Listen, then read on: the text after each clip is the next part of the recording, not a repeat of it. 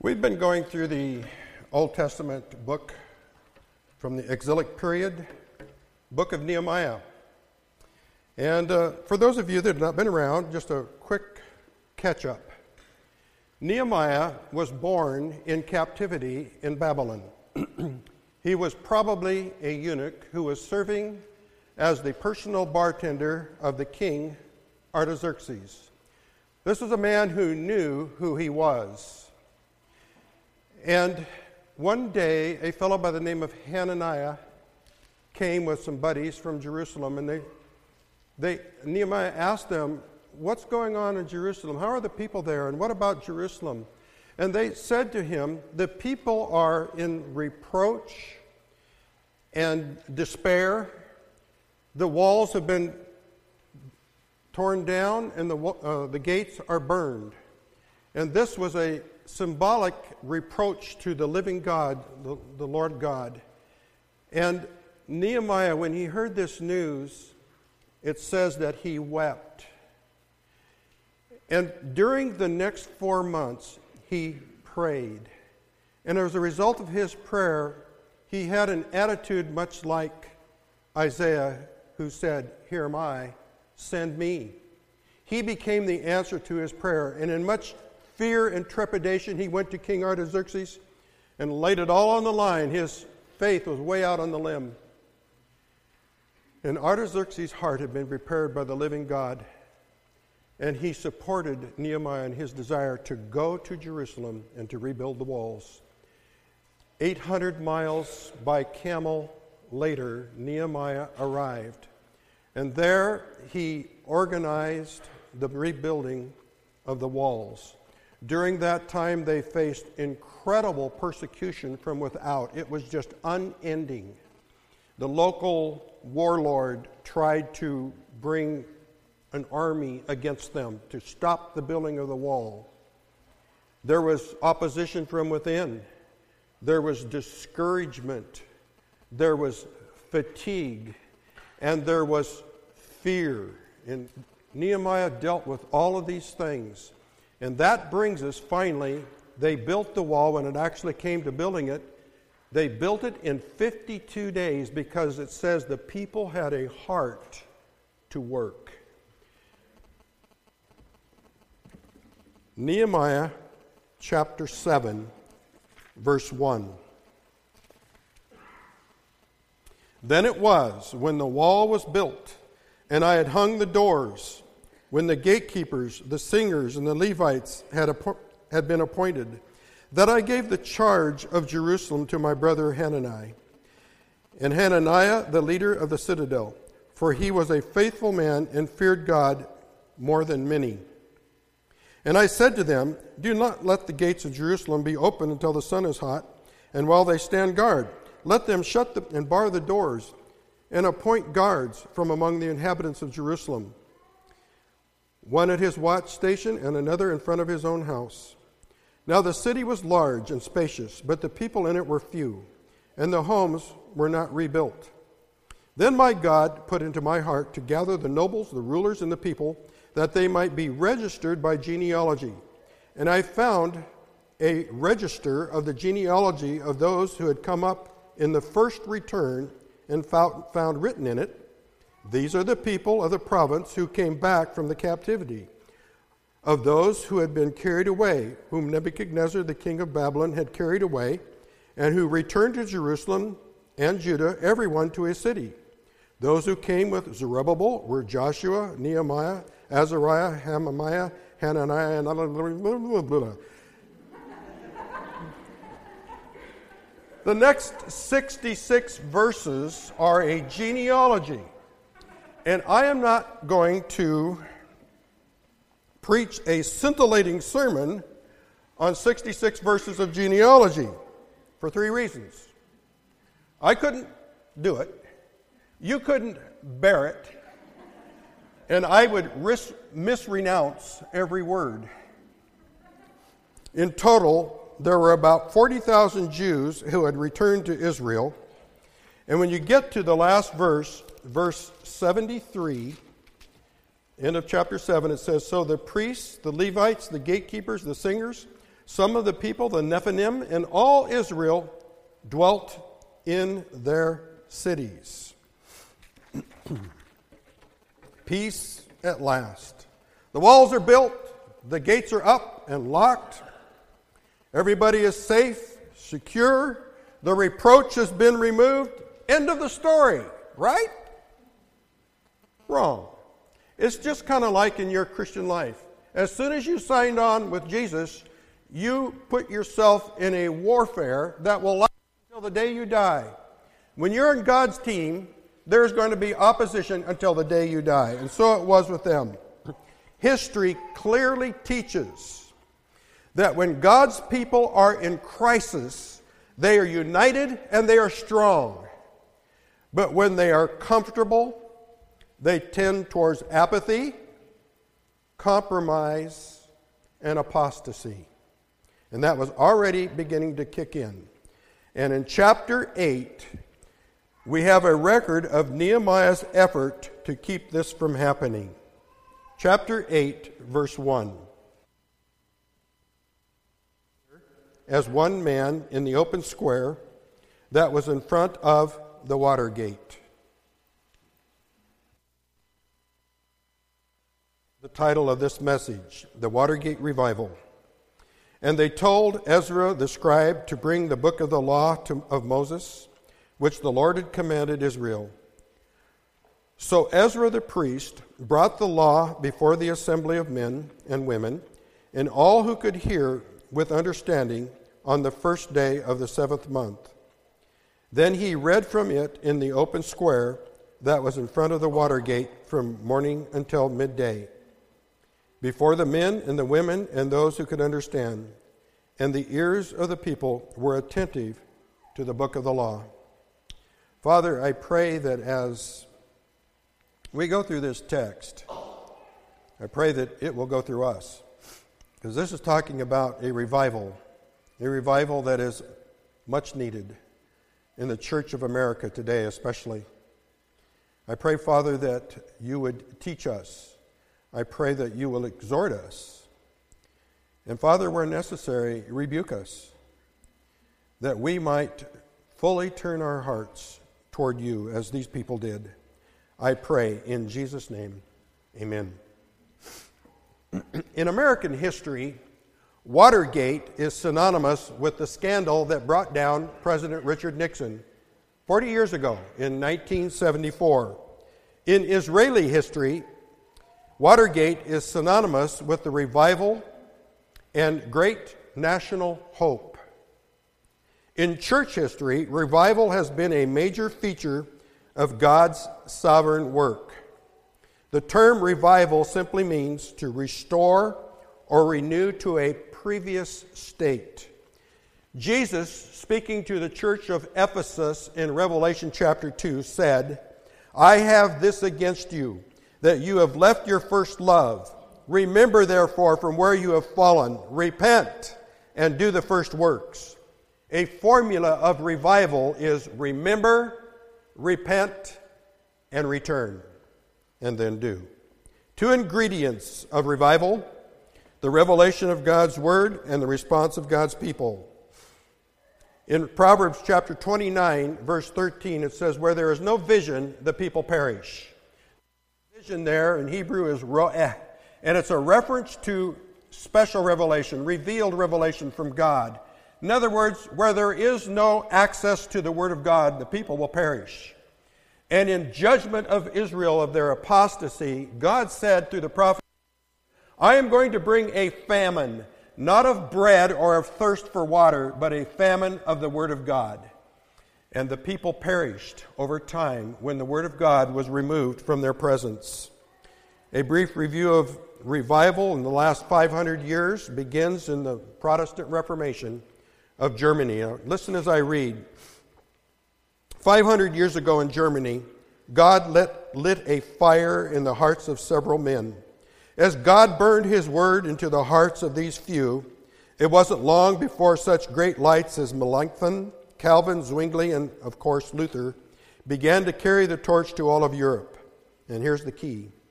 The Bible came into the hands of the people, And gradually the old formalism of the church was replaced with living, vibrant Christianity.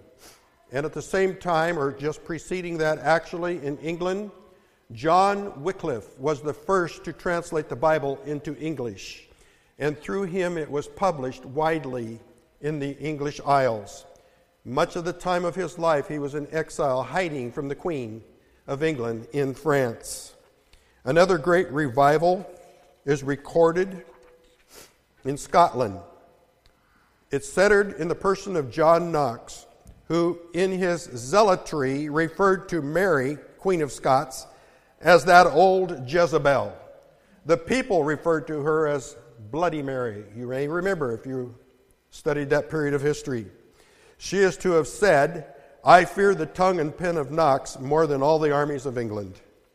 Perhaps the best known to us are the English and American revivalists, John and Charles Wesley, George Whitefield, and D.L. Moody.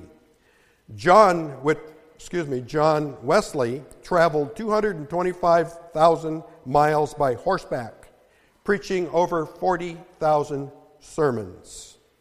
His brother Charles wrote over 8,000 hymns. Perhaps the best known one to us is "Oh, for 1,000 tongues to sing my great Redeemer's love."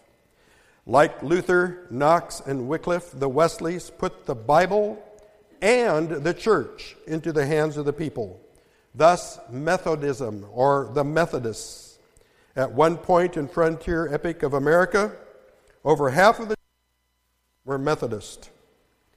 The revelation of God's Word and the response of God's people, quite honestly, is the need of our day. We need revival. I need revival. Perhaps you need revival. In 21st century America, Christians are generally affluent, comfortable, and living securely, with little thought of anything or anybody but themselves. And that is an indictment against most of us, if we're honest. For most Christians in America, Christianity has come down to little more than attending church, and then only when it's convenient. As with all revivals in history, two things happened. First was the magnification of God's Word, and that was followed by the people of God becoming mobilized. Why the Word of God? Because, as Paul said in Romans 1:16, "I am not ashamed of the gospel of Christ, for it is the power of God unto salvation." Hebrews chapter 4:12 speaks of the effect of the Word of God in people's lives. It changes lives. It doesn't just reform, it transforms lives. In Hebrews 4:12, we read that the Word of God is sharper than a two-edged sword, and that it is a discerner of the thoughts and the intents of the heart. The Bible is the only book that I read that I don't evaluate, because it evaluates me. It's a discerner of the thoughts and the intents. I have my nose in that book quietly before the Lord almost every day of my life. And were that not true, I wouldn't be standing here today. The Watergate revival in Nehemiah began with the magnification of God's Word. And we see this in the attitudes of the people. In verse 1 of chapter 8, the people gathered and they told Ezra the scribe to bring the book. And we see it in their response in verse 3. Then Ezra read from morning until midday, and all the people were attentive. You think I preach long sermons? From morning until midday. I was at a particular committee meeting in the church in Anchorage a number of years ago, and the subject came up as to how we could better communicate with the congregation, and immediately a lady named Debbie Kate said, "Oh, Pastor Larry, you should preach longer sermons. That would..."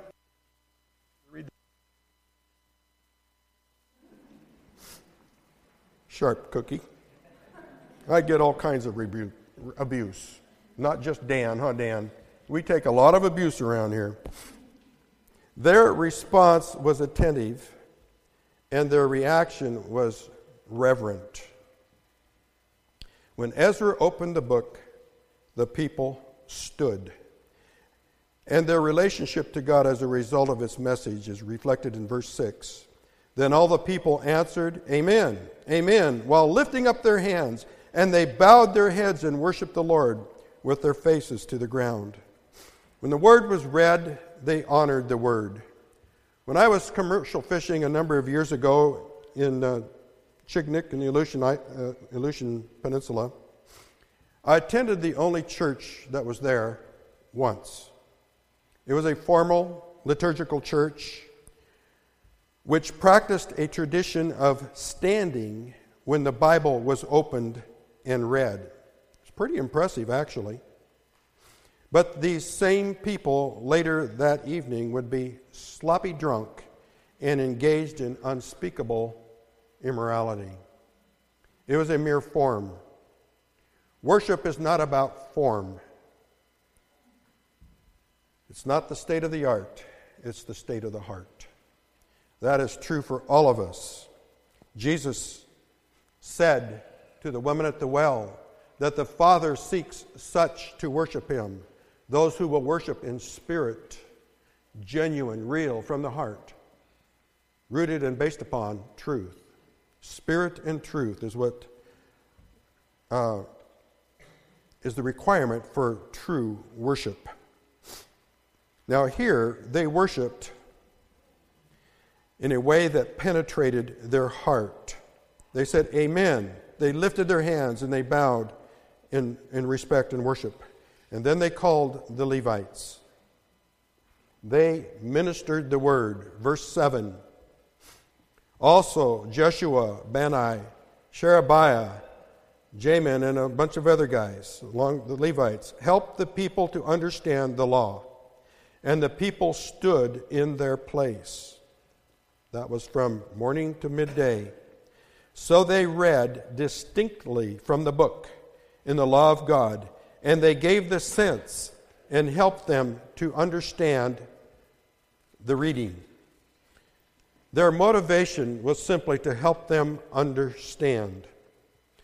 This was their ministry of the Word of God, and it was their singular motivation. And there's a verse of Scripture I'd like us to turn to in 2 Timothy chapter 2.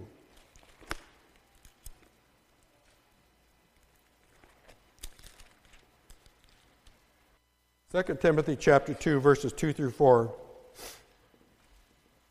And the things, this is Paul speaking to his son in the faith in the pastoral epistle.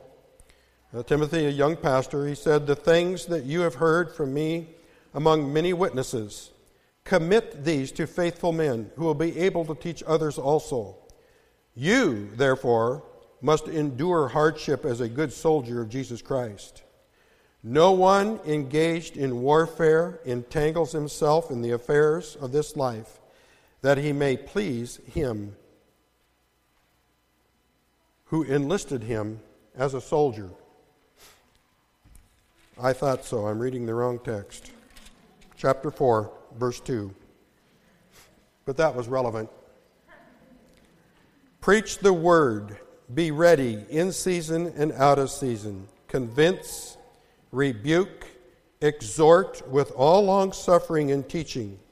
For the time will come when they will not endure sound doctrine, but according to their own desires, because they have itching ears, they will heap up for themselves teachers, and they will turn their ears away from the truth and be turned aside to fables. This hasn't happened to me very often.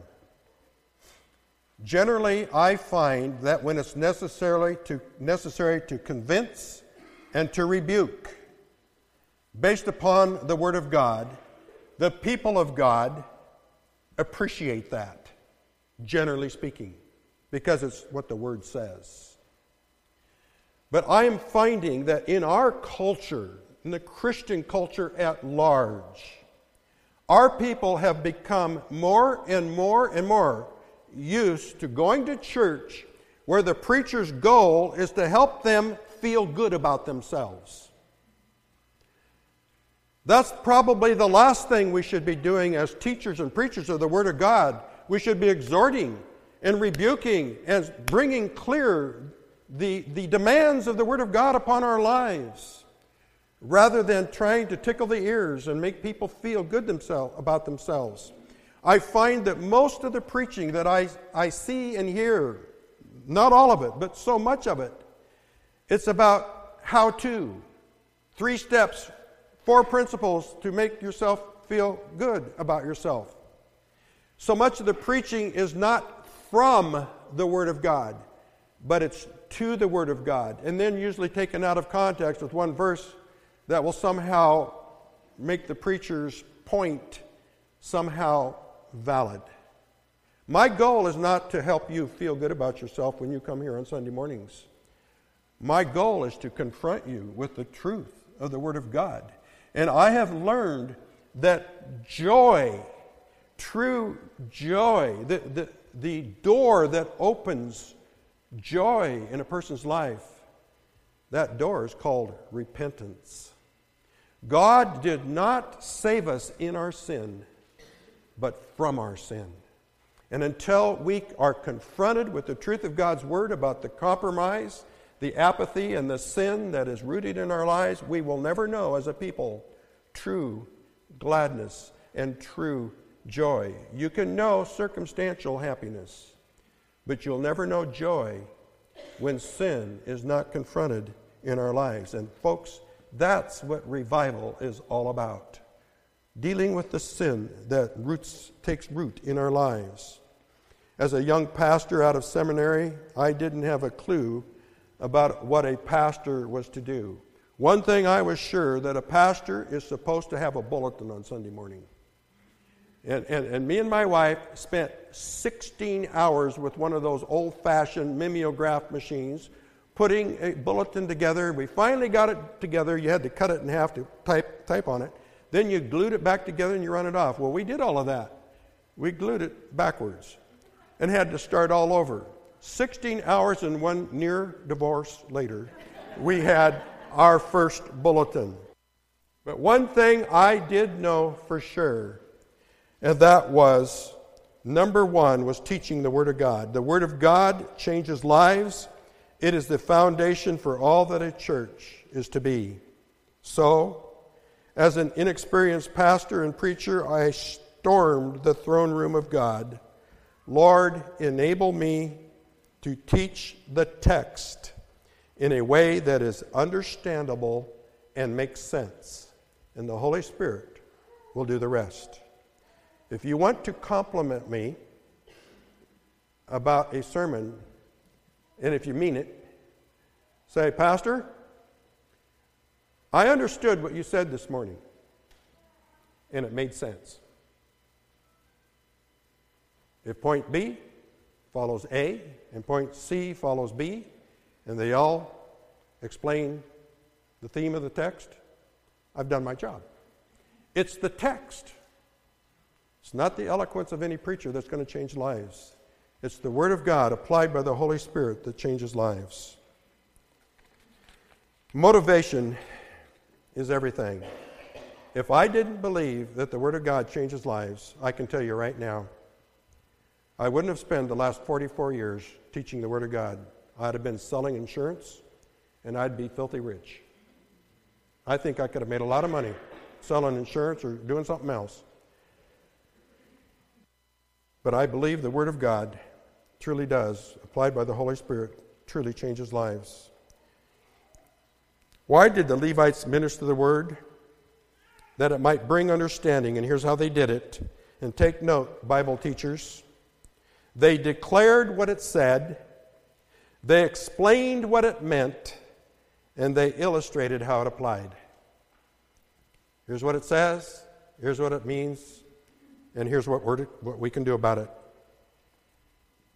The power of God's Word to change lives is lost when the text is not central to the Word of God.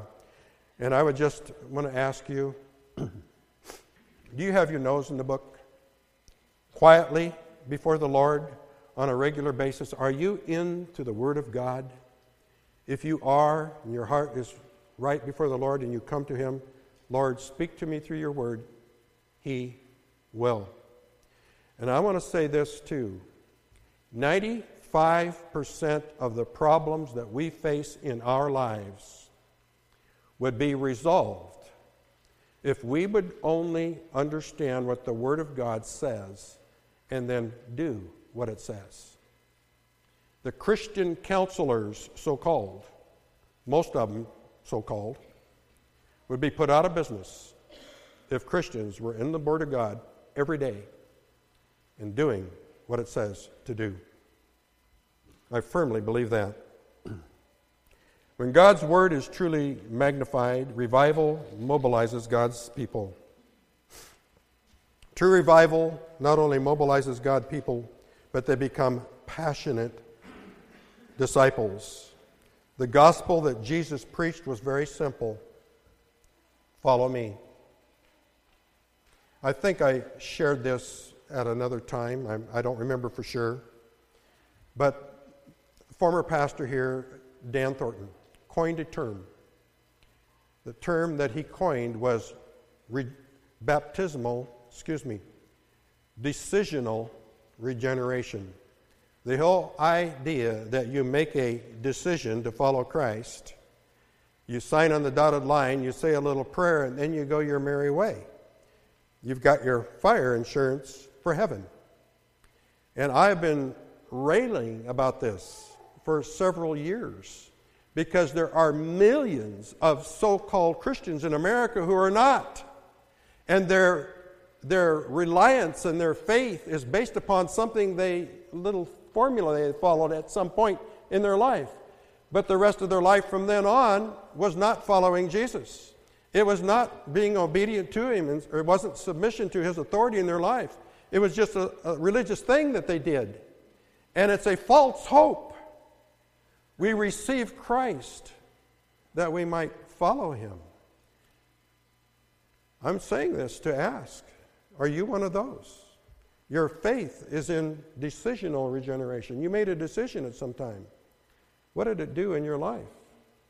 Has there been any change? Has there been any transformation in your life? That would give evidence to the fact that you were sincere and it was real. And you are obeying the gospel of Christ, which was, follow me.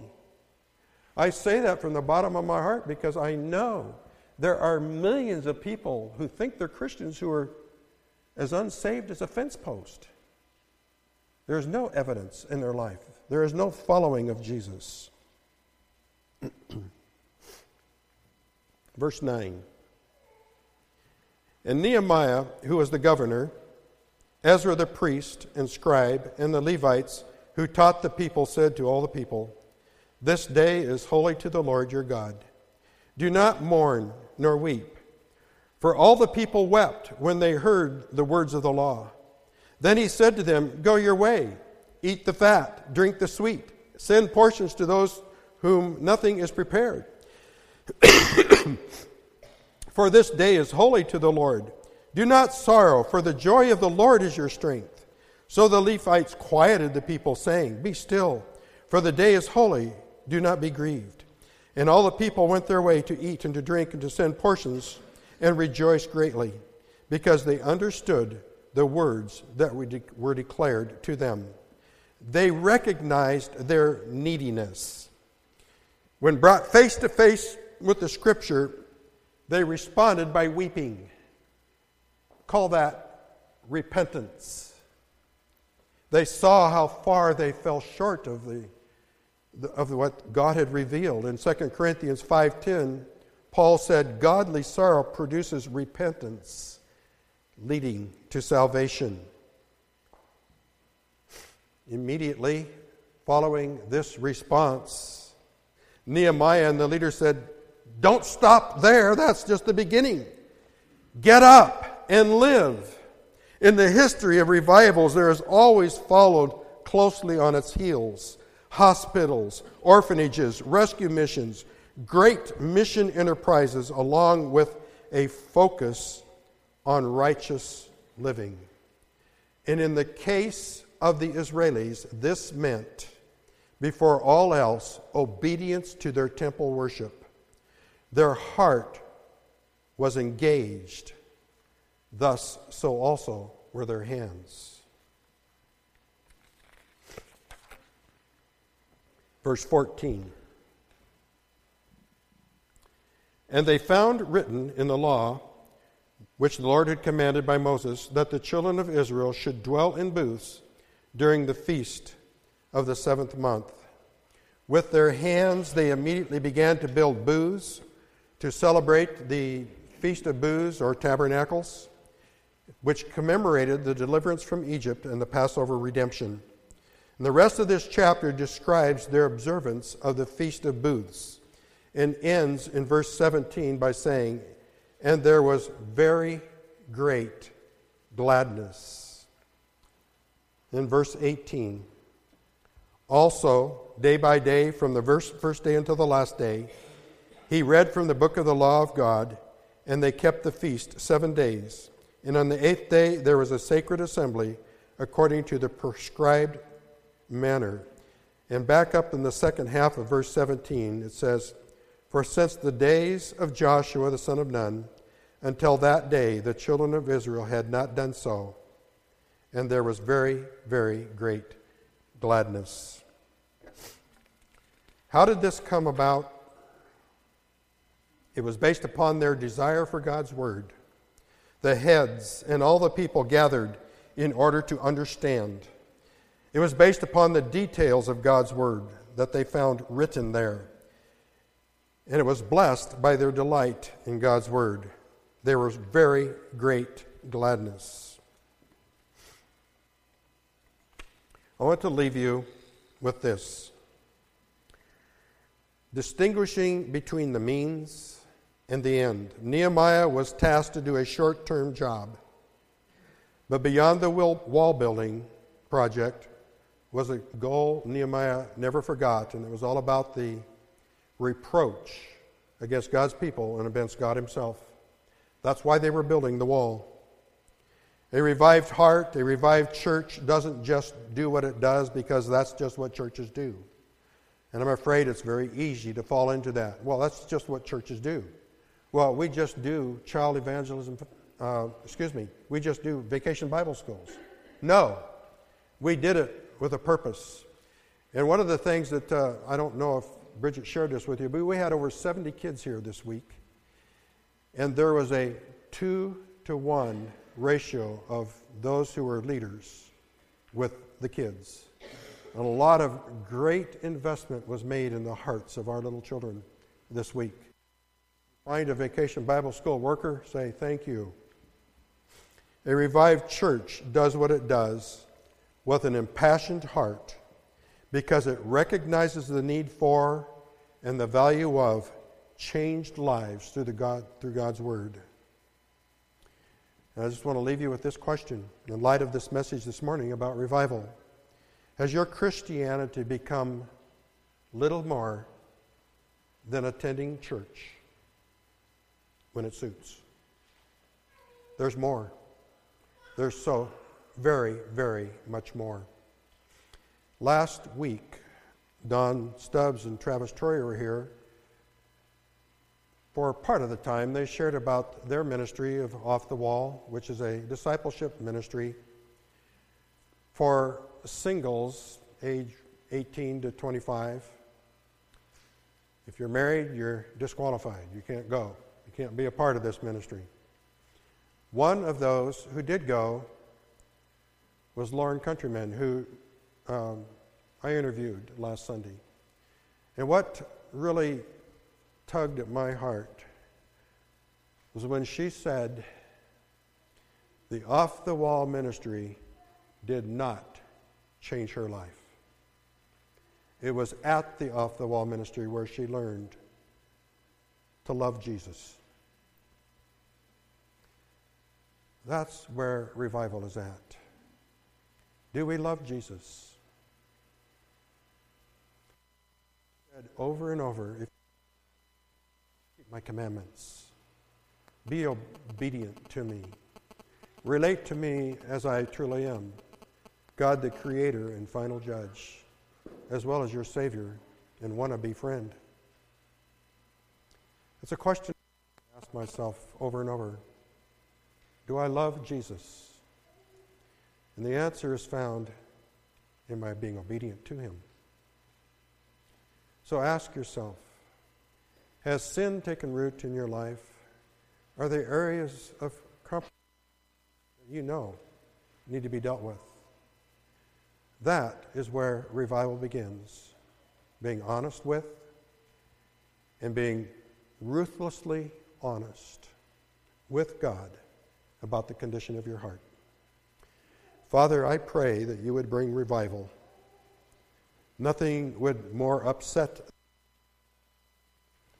than a Holy Spirit revival. But it would be upsetting in a very positive and good way. Lord, as individuals, may we come before you and before your word, which is a discerner of the thoughts and the intents of our heart. And Father, might we be honest before you. Face and deal with those things that you would expose that are contrary to you, that are in our lives. That's where revival begins. And that's where we need to begin. This I pray in Jesus' name, amen.